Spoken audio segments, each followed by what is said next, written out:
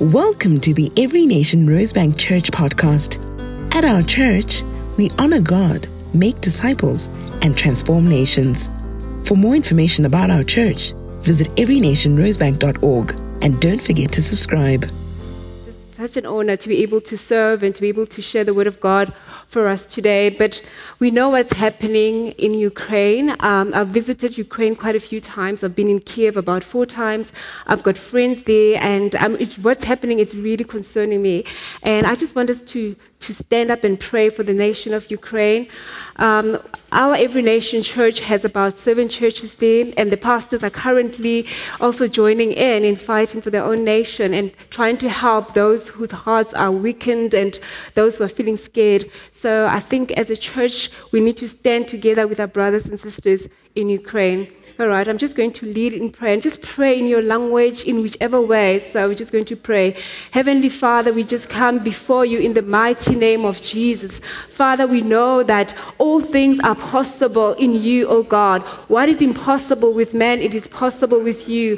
Father, even as we stand together today in Ukraine, we are like just Jehoshaphat when he was faced with the armies, the 4 armies were surrounded him. He says, Father, we don't know what to do, but our eyes are looking unto you. And I hear the cry of my brothers and sisters in Ukraine whose hearts are looking unto you. They are being surrounded in every front by the evil forces. Father, we just pray that you will lift up a standard against the enemy who's come against them. Father, we pray that you will be their defender. You will be their one who fights on their behalf, Lord. That what the enemy had intended for evil for the nation of Ukraine will not come to pass. Father, we pray that you will strengthen those whose hearts are fearful, oh God. You will reassure them today that, Father, you see them. You are Jehovah who sees, Jehovah Roy, the God who sees them in their time of distress. May they never feel as though they are left to fight alone. May they know that Russia may come with its own forces, but behind Russia's arm is the arm of flesh, but behind their arms is the arm of the Lord. That they will know that, Lord, you are fighting on their behalf. So, Father, we pray for strength for those who are fearful and scared. Father, we pray that no more lives will be lost, Father God. We pray that this war will come to an end. In the name of Jesus, Father, we thank you and we give you the praise. In the name of Jesus, amen. Amen and amen. All right. Thank you so much for coming today. You've done an awesome thing. But I'm so excited to be here. Not only that because I'm here, but because I've invited some of my friends and family. So I see my niece is over there. Can please say hi? There she is. She came. I know Lesotho is just behind there. And also Tangi is there right at the back. The other ones I can't see. If I forgot you, please just lift up your hand or something. But yeah, those who couldn't come, I told them the podcast is coming, you know. All right, so you know what I'm going to ask? I don't know. I just thought maybe I'd use my own phone, it would be enough, but I think I might need a Bible, you know, because I think I've got a lot of things that, if anybody has got a physical Bible that they can give me, but otherwise I know we live in a new age. I will flip around. Oh, thank you so much for that. Oh, yeah, that's fine. Oh, thank you so much.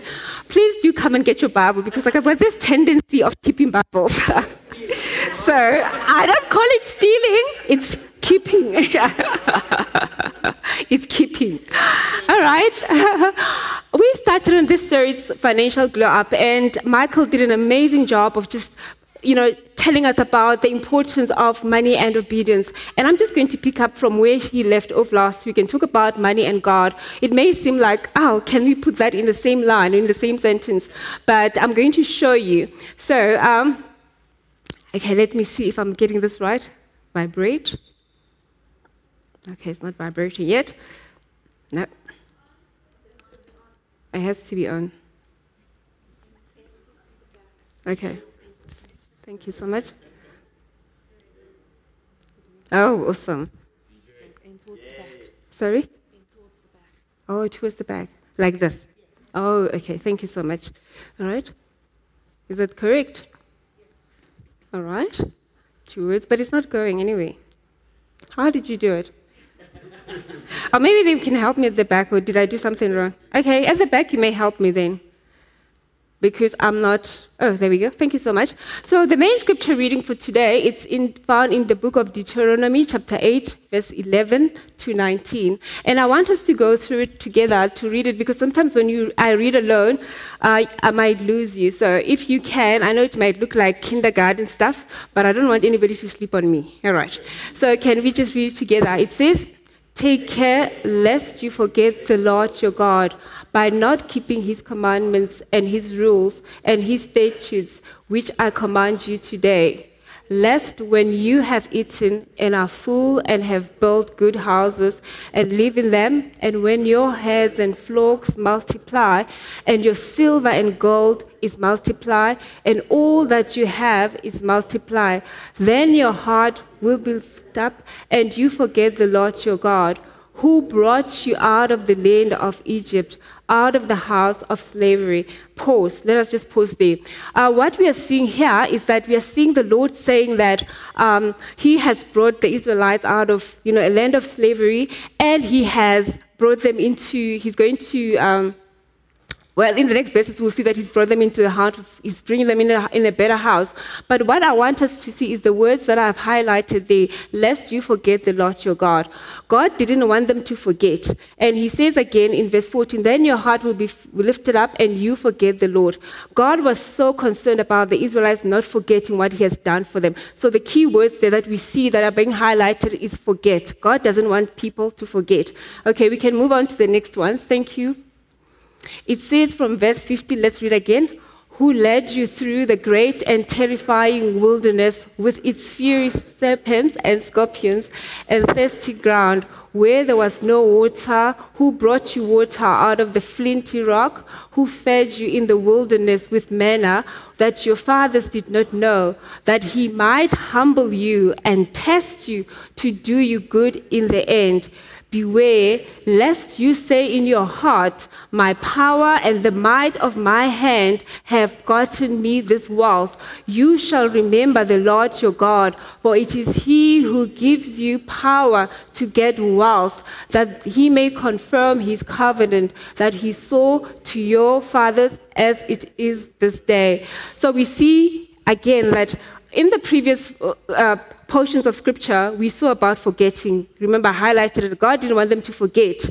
In this segment, he's talking about remembering a lot. You shall remember the Lord your God. So God was telling them, do not forget, but remember. That is the two words that I wanted to highlight. And if I were to give you a context of this scripture, it was Moses writing to the children of Israel. He was saying to them, remember where God has taken you from. You were in a land of slavery where you had a terrible master who was called Pharaoh, and he treated you badly and you suffered a lot. You cried out to God, and God delivered you from there. You went through a desert where there was nothing. You were not eating your best meal that we talked about when Pastor Roger was preaching the other time about what is our best meal. They were not eating that, but God fed you a miraculous meal called manna, and he gave you some quail you could eat. In a desert, there's no water, but I made a way that you can have something to drink. I gave you this water. And so what I'm telling you now, as you're about to enter the promised land, the Canaan land, where you're going to have plenty, I don't want you to forget. I want you to remember what I have done for you. God was so concerned that he actually, if you read the book of Deuteronomy in some chapters, I think chapter 6, chapter 11, it talks about how God gave them some kind of reminders so that they cannot forget. Because God's wish was that they may not forget what he has done, because once they forget, their hearts will grow very proud, and they will start thinking that what we have now is because of our own strength, it's because of our own hard work. So God wanted them never to forget that it was him who delivered them. When they cried out to him when they were in slavery, it was him who said to them, I want you to, I'm the one who's going to provide for you. So I'm delivering you so that you can go to a land where you're going to serve me freely without being under the bondage of a terrible master. So God wanted them to remember. And so he would tell them, Moses in the book of Deuteronomy, he tells the Israelites, have reminders. He told them, these words of mine must be in your heart, must be in your mind, must be in your hands, in your forehead. You must put them on your doorpost. he goes all berserk about remembering. He puts all these things. And why was he doing that? Because God knows the human heart. God knows the human nature. God knows us that when we forget him, what we will do, we will turn to our own ways. And our own ways of doing things leads to destruction. They don't lead to life. But if we remember him, we put him first, we follow his ways, then we will be able to be led in a way of life, in a way of prosperity, in a way that is good. So, I'm going to share a story. You can help me once again. Okay, you can see this is me and a friend of mine, Anna. This is in Kyiv, in Ukraine. This photo was taken in 2013. You can move again to the next slide. And what is happening now, I found this very interesting when they were talking about Ukraine's praying. And I looked at it and I was reminded of my life at one point. I grew up in Soweto. I'm almost Greg's age, so you can imagine how old I am. So I'm not going to say my age because a lady never tells their age, right? That's the only reason. Okay, but if you know how old, I'm just very close to him. I'm chasing him very closely. So anyway, this other time, as I was growing up, I went to school when I was 4. So by 11, I was already in high school. And in Soweto, the high school during the apartheid time and during the time of the struggle were the ones that were looked at as hotspots. We have hotspots. There were hotspots. There was violence. And, I used to, I used to know how to run very fast. The minute you hear a bomb or something going on, Usain Bolt had nothing on me. I could run, jump, and that was me. But it was a terrifying time. Most of my schoolmates were dying like flies. It was a very uncertain time. And we used to go to their memorial services and would read their obituaries. And we were so certain. I didn't think that I would live to this age. I had a very short-sighted vision of my life. And as I would be reading their obituaries, I would be so amazed. And I'm thinking like, Lord, these people, they have died as though they never lived. Who would remember them? I don't think people would remember them. And I would cry out to God, like you see those women praying. I would cry out to God and say, Father, please help me at least to have a degree, 1 degree. Because I thought, an 11-year-old, 12-year-old, I thought at least my obituary would look better, That was my whole idea. So it gave me a perception or a perspective of life that is so short-sighted. Because when you're in war, all that you're thinking about is survival mentality. That's all that I could think about. And some of my friends in Ukraine have put up in their Facebook pages, they're telling us, we are looking for a place to hide. Other ones are putting, we are looking for, they tell us we must go to the underground. I'm sure they're not thinking about, most of them, I didn't see somebody talking about, I wonder about my car. None of them thought about their car, their property. All that they're thinking about is their survival, that they just want to survive. And I just thought about it with myself that, that period where I was living in, not only did it give me a very short-sighted mentality about life, it really informed how I think about my possessions, what I have, and my attitude and my beliefs about possessions and money. And what I want to say and to highlight is that what our experiences can form our views of money. Our circumstances, societal pressure can form our perceptions about money and our beliefs. But we have no freedom or no right to actually form our beliefs based on our own experiences. We need to go to the Word of God to find out what is God saying about it. I can tell you, I know of people, I know from my mother's side of the family, they grew up very, very poor. And my mom comes from a family of 10 children. And they used to live in a 2-roomed house. I didn't say 2-bedroomed, I said 2-roomed house. And you can imagine, how they lived. And my aunt used to like to tell me that they didn't even have enough utensils, and so they didn't even have enough plates to eat. That's how they were so poor. And I can see when I look at her collection of plates, the hoarding, the fear of lack has made them to be so like that.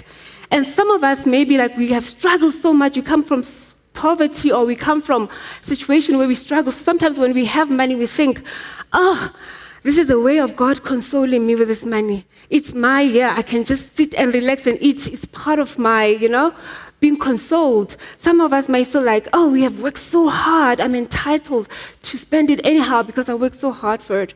But as I said, what is the Word of God saying? What is the Word of God saying? And that is what I pray, that we will look at the perceptions that we have about money, the belief systems that we have about money today, in light with what the Word of God says, and align ourselves with what God says, because of God's ways leads to life. Our own ways leads to death and destruction. So I have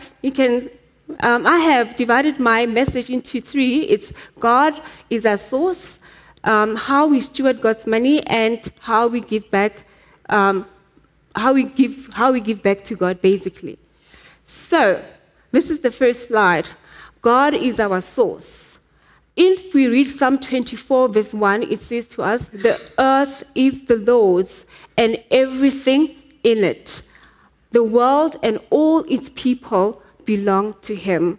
This was the first verse that I ever memorized when I was still young. I went to school, as I said, I was 4, because I was crying for my sister who was 6 years old at the time. So I wanted to go. My mom could not take this and just say, just go. And they were not as strict, so that's how I started school when I was 4. All right. So then we memorized the scripture. We used to have religious education. Greg, don't pretend that you don't know this. We used to have religious education at school, and we used to learn the Bible. And this was the first scripture that I learned. I learned it in Setswana. And I still remember the words even today, at least up to verse 2 or 3. It says that, "Lefatshe ke la Morena." And we used to recite it very well. "Letsotlhe tse di mo go lone, lefatshe le baagi le mo go lone, go nna o le theile mo mawatleng, a le tlhomamisa mo dinokeng." I recited. And it gave me that view of understanding that the world and everything in it is God's. It belongs to the Lord. It does not belong to me. And again, there are other scriptures that I've put there. I'm not going to go through. But 1 Corinthians chapter 6, verse 19 and 20 also, it tells us, it's a New Testament scripture. It says, "You are not your own. You were bought at a price." So not only is God of the invisible, because sometimes we like to sort of segment God and say He's the God of the spiritual, the invisible, but on the physical He's not God. We want to have authority over that. But these 2 scriptures tell us that everything, it's the earth that we see belongs to God, and even our own lives belong to Him. So we as Christians, we can actually say that we belong to God through creation and through redemption. So God is the owner of everything. And the word owner, or the word Lord rather, it implies somebody who owns something. So every time when we say Lord, we're basically saying owner, my owner. We're basically saying my master.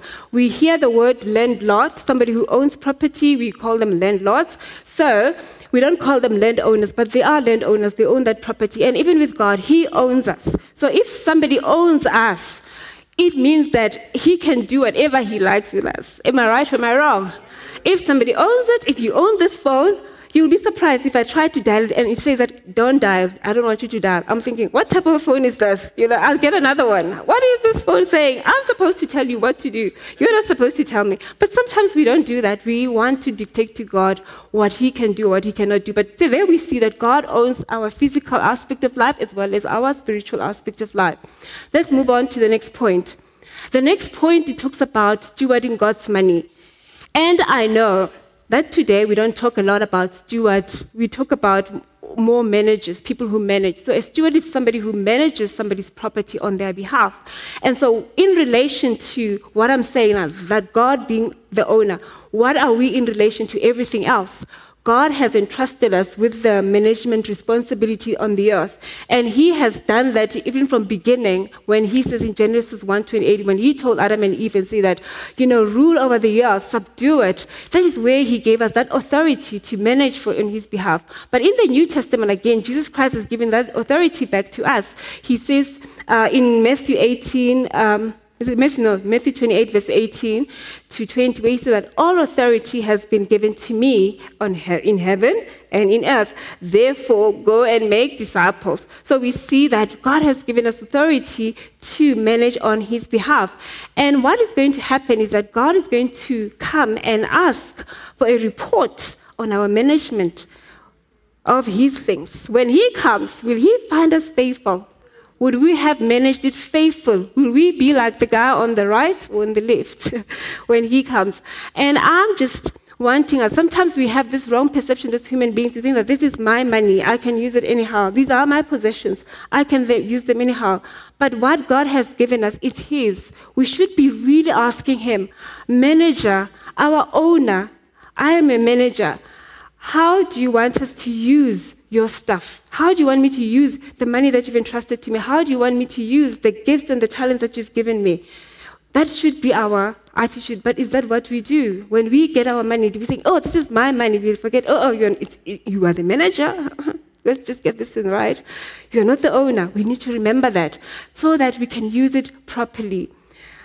When we given the opportunities to work, when we are given the opportunities to have the gifts and the abilities that we have in order to make wealth, it's not for us, it's for us to be able to manage that for God and for His purposes. So we need to always have that attitude of managing, not of owning, as though God has nothing to say about it because it's our money. Or it's our possessions. Let's go to the next slide. So this is the third point that I really want to camp on. When we talk about what are the things that God wants us to do with the money, one of the things, or with the possession that He's given us, rather, one of the things that I've read or I've seen most of Christian leaders or Christian pastors who really talk a lot about money and possessions, they talk about that there are three ways in which we can see God wants us to do with the money that He's entrusted to us. The first way is that God wants us to give, and I'm going to talk a little bit about giving. And also He talks about saving and investments. God wants us to save and invest, and also God wants us to spend money on our own needs and necessities. And so I'm not going to talk about the two, about spending. I'm not going to talk about saving and investment, but the Bible does talk about that. And so I'm going to talk about giving. So let's go to the next slide. I'm going to talk about three aspects of giving back to God, because obviously everything that we have, everything that we own, it belongs to God. It does not belong to us. So God encourages us to give in three areas. There are more areas, and Michael talked a little bit about it, and I believe we're still going to talk about it even next week. So today I'm just going to talk about the tithes and the offerings, as well as giving to the poor. So now, talking about giving to the tithes, the question usually comes, what is a tithe? Okay, this is where I go to find what is a tithe. A tithe basically is 1/10. A tithe, okay, all the mathematicians, statisticians, or whoever, 1/10, right? If you are doing division, then you're going to put equal sign, and you're going to put 0.1. That's the answer. Then you have to multiply with what you have, your salary, and that will give you a tenth. I think we're all in the same page. I can repeat it again. It's 1/10, equal sign, 0.1. Then it means you multiply that. That is what it is. It's a tenth of a salary. And people will ask, where does this come from? Where does this come from? It comes from the Bible. It is not something that we made, or Greg made, or Pastor Sai, or whoever made. It comes from the Word of God. So I want us to go in the Word of God. You may not go to the Bible with me, but I will go anyway. All right. That's why I wanted this Bible. Genesis chapter 14, verses 17 and 20. And we see that it comes from the Bible. I like this Bible. It's highlighted and it makes it easy for me. All right. Abraham, Genesis chapter 14, verses 17 and 20 says that after his return from the defeat of Chedorlaomer, please forgive my pronunciation, and the kings who were with him, the king of Sodom went out to meet him at the valley of Shaveh, the valleys, whatever. And Melchizedek, king of Salem, brought out bread and wine. He was a priest of the king Moses, and he blessed him and said, "Blessed be Abraham by God Most High, possessor of heaven and earth, and blessed be God Most High, who has delivered your enemies into your hands." And Abraham gave him a tenth. I'm emphasizing, of everything. And this is where it really comes from.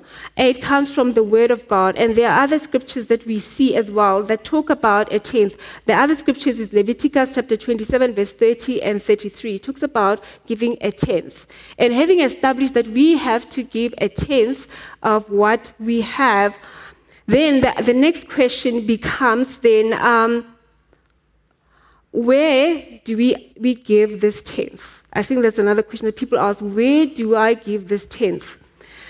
Then we go again to another scripture in Malachi chapter 3, verse 10. Remember, we don't have any right to understand the Bible the way that we want because of our experiences. We have to understand it in the context that which God intended it to be. So I'm reading this scripture so that we can deal with misconceptions about tithes. And it says in chapter 3 of Malachi, verse 10, it says that bring the full tithes, again tithes, into the storehouse that there may be food in my house, and thereby put me to the test, says the Lord of hosts, if I will not open the windows of heaven for you and pour down for you a blessing until there's no more need. So here we see again that concept of tithe, that it comes from the Word of God. It does not come from us. And where do we need to give it? It says here we needed to bring it to the house of God. And you may ask, where's my house of God myself? Where's the house of God? The house of God is where you fellowship, where you call it your home church, basically. Where should I give this tenth? You give it to your home church. And what does the home church use it for? It also uses it to pay the pastors, those who are full-time in ministry. It uses it to do that so that they can also have a means of living. And I know that this whole thing has been taken out of context. A lot of people are bitter. They're only saying that, the church, all that they want is money, money, money, money. And people are withholding. They, I don't want to give because church is all about money. But it's not true. It is not.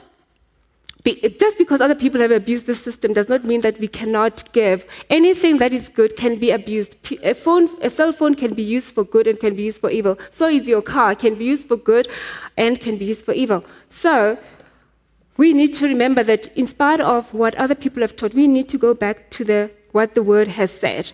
And just to give a small testimony about myself, when I started understanding this concept of tithing, I remember when I was starting out in my career some years ago, when I started working, I was about 23, and I had just studied, my area of study was quantity surveying.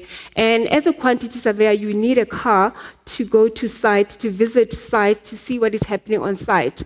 And I remember that when I was starting out, I had already learned this concept of tithing from this very church about it's so important for us to tithe. What is it that God has given us? So I had already learned about this principle.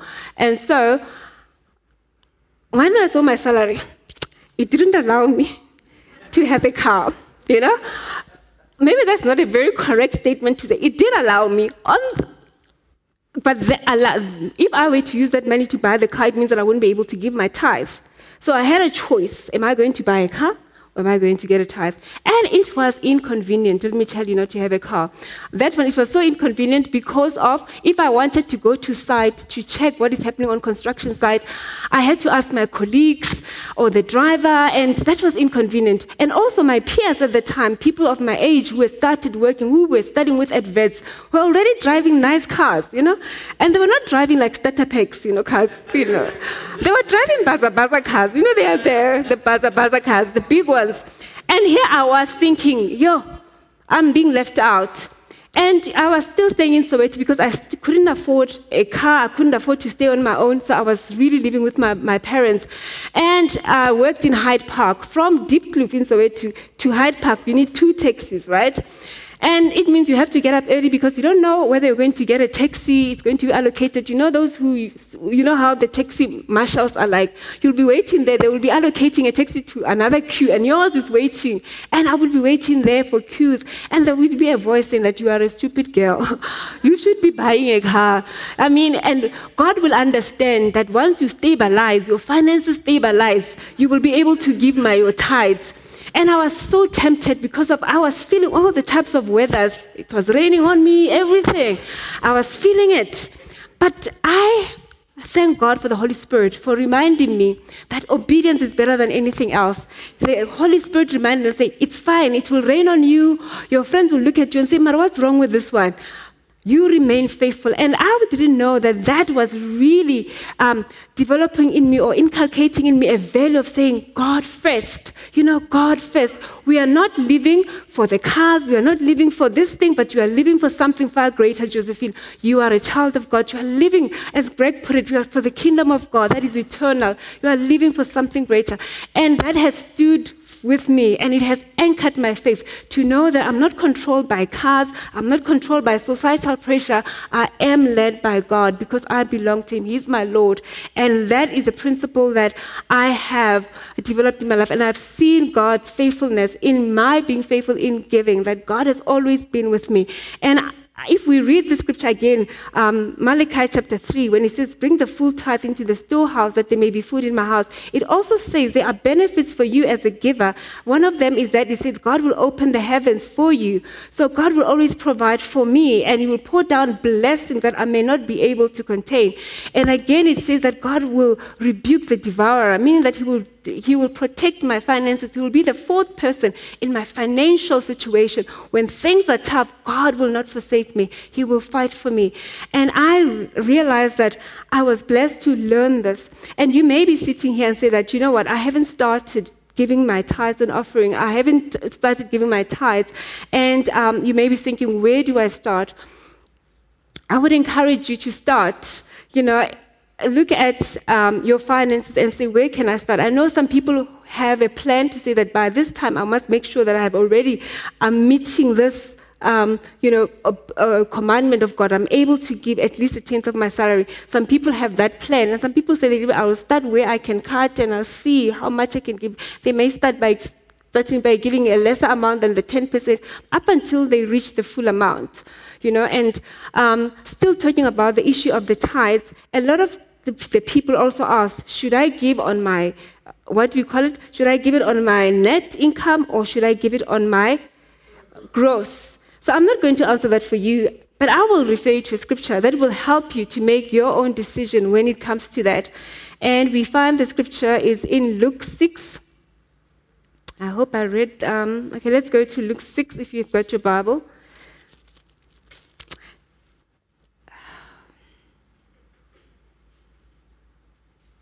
Luke 6:38 says that, "Give and it will be given to you, good measure, pressed down, shaken together, running over, will be put into your lap. For with the measure you use, it will be measured back to you." So it will depend on you what measure you want God to give back to you. If you're going to give using a small measure, it means a small measure will be used to give back to you. If you're going to use a big one, it means a big one will be given back to you. So that is what I will say about a tithe and offering. The tithe only. When I come to the offering was like, if I look into the Bible, the scriptures that I looked into, Genesis 8 to 9, Leviticus chapter 3, you can read them yourself. When they're talking about offering, it's like a free will. People would give out of free will. Sometimes would give peace offerings. It would be out of the heart of understanding what God has done for them. People say, I just want to give. And I look at it in this way. Sometimes, God helps us. I know of a person who God has helped them to come out of a very difficult financial situation. And they used to pay the creditors a little bit of money every month. And once God brought them out of that difficult financial situation, they decided that, I'm not going to take this money that I used to give towards creditors and use it for my own needs. I always want to take this money that I used to give to creditors. I want to give it to the work of God. They're giving it to missions so that they can always remember what God has done, because of the problem of human beings is that we forget, and God does not want us to forget, because in our forgetfulness, the scripture that we read in the beginning says that our hearts can be lifted up, and we start thinking that it is our things, it's our own strength that has done that for us. And what we do, we start, we start turning away from God and turning towards the wrong things in life, and that may lead us to destruction. And God loves us so much; He does not want us to do that. And the other question maybe that I forgot to address with relation to the tithes is the issue of the first fruits. There's another question. People will say that, when do I give? Do I give after I've deducted my debit orders, my expenses? The issue of the first fruit is also mentioned in the Bible with regards to tithe.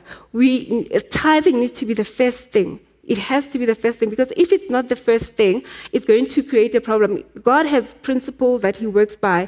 He wants to be number one. He says in Matthew 6:33 that, seek first my kingdom and his righteousness first.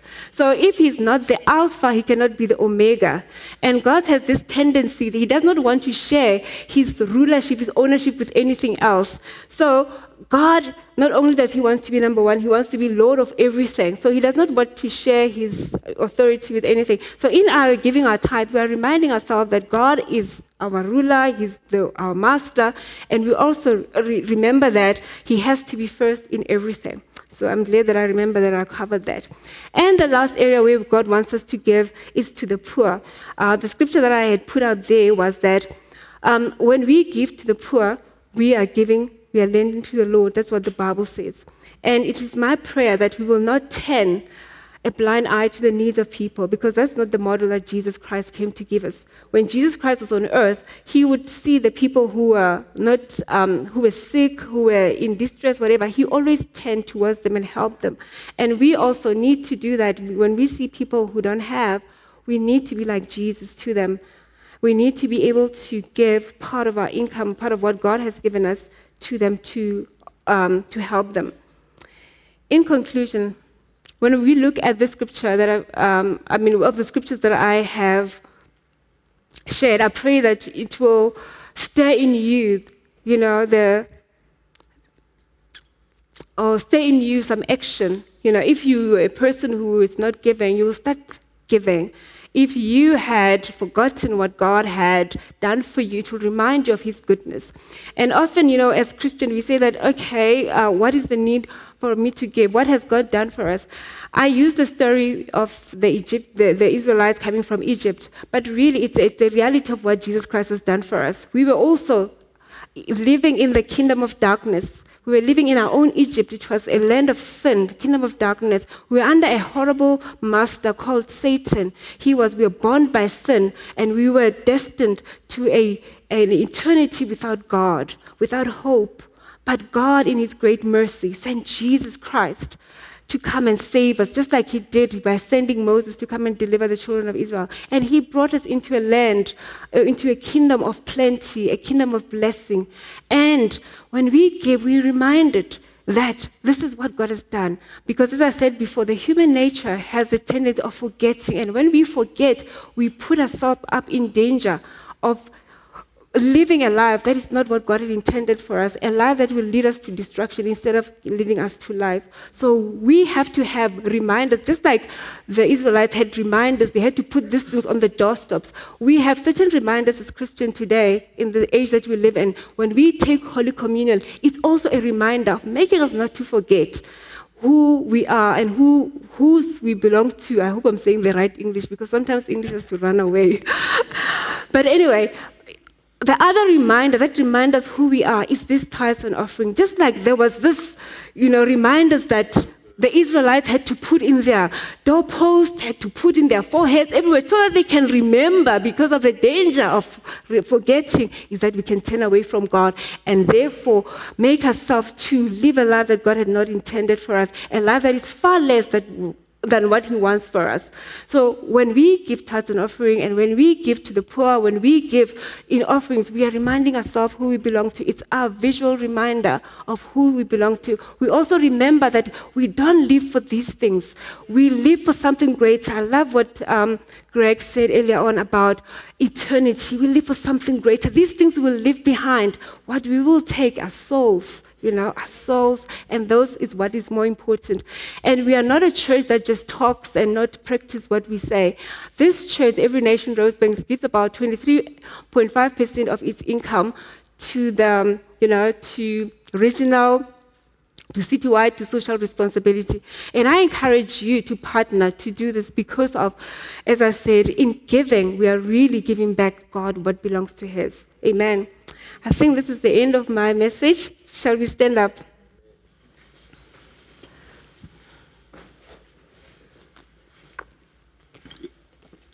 Okay, I've spoken a lot. I don't know where you are in terms of what I've said. I don't know what has informed your beliefs about money, your perspective about money or possessions. I've spoken about my own story, about what formed it. So right now, I just want us to just take a moment to think about what is our attitude towards money? What is our attitude towards giving, towards tithes and offering? Is it in line with God's? Is it in line with God's word? Is it in line with what He says? And if it is not in line with His word, can we commit that we will make sure that we align ourselves with what he says? If it means that we start looking at how we can give more to the poor, how we can give more, how we can make sure that we tithe regularly, let it be like that. If we had misconceptions about money and ownership and lordship, I pray that we will align ourselves with that. So I don't know who you are, okay? But if you felt that somehow certain aspects of this message spoke to you, I just want you to just lift up your hands. It's just for, to say that I need to repent of certain things. I see your hands, and I see your hands. All right. I'm going to be praying for us, because I was also speaking to myself. I saw areas in which I need to repent, I need to do well in. So I'm just going to pray that we can align ourselves with the Word of God. So Heavenly Father, we just want to thank you for making us partners in what you're doing on earth, Lord, for making us your managers on earth. Father God, we just pray that you will help us to always align ourselves with what your word says, not with what we think, Lord. As much as maybe some of us may have grown under difficult situation where we suffered, I pray that our suffering will not speak louder than what your word tells us to do. That, Father God, in spite of our suffering, we'll not look at money as something that is a reward for us for having suffered, but we'll look at it from your perspective as money that you've entrusted to us, so that we can pursue your kingdom. We can extend your kingdom on earth with, Lord. I pray in the name of Jesus that you will help us, Lord, where we have been struggling to give regularly our tithes and offering, that you will help us to be faithful, oh God. And I pray that, Father God, that you will help us, Father God, to always find out from your word what you want us to say with regards to giving, oh Lord. And I pray that, Lord, you will heal us from our wounds where we felt that we have suffered, where we have lived in poverty and we are bitter or we are fearful. I pray that you will release us from those fears and from those bitterness, that we will be healed and whole, and we will have a proper perspective with regards to money and possessions. In the name of Jesus, amen. Amen. Lastly, I just want to maybe, still with us standing up, I want to just ask if there are people here who maybe you've heard this message, but you know that Jesus Christ is not your Lord and Savior. You have not surrendered your life to God, to Jesus. You know that He's not your Lord. I want to give you an opportunity to accept Him as your Lord and Savior. Jesus Christ is the best master that you could ever have. And most of us have had to make this decision. So if you are here, I just ask everybody to maybe close their eyes. And if you are here and you know that Jesus Christ is not your Lord and Savior, you have not surrendered your life to Him, I ask you to lift up your hand. If you know and you want to accept Him today, I ask that you lift up your hand so that you can accept Him as your Lord and Savior.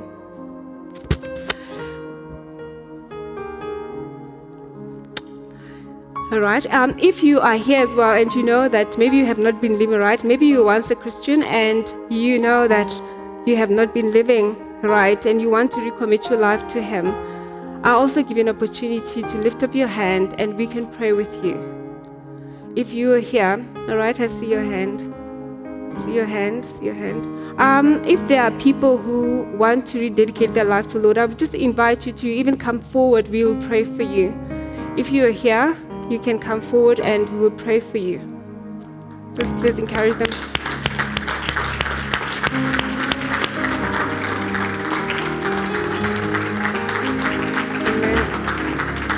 Amen. Amen. Amen. Amen. Amen. Amen. Amen. Amen. All right, my brother, well done for this decision of rededicating your life to the Lord. So we're going to pray with you a prayer, and the church is going to join you in praying this. Amen. All right, let's help Him, church. Heavenly Father, I come before you. acknowledging that I have lived a life that is not in line with what you want me to live. Right now, I recommit my life to you. I enthrone you as my Lord and Savior. I ask you to lead and to direct me. In Jesus' name, amen.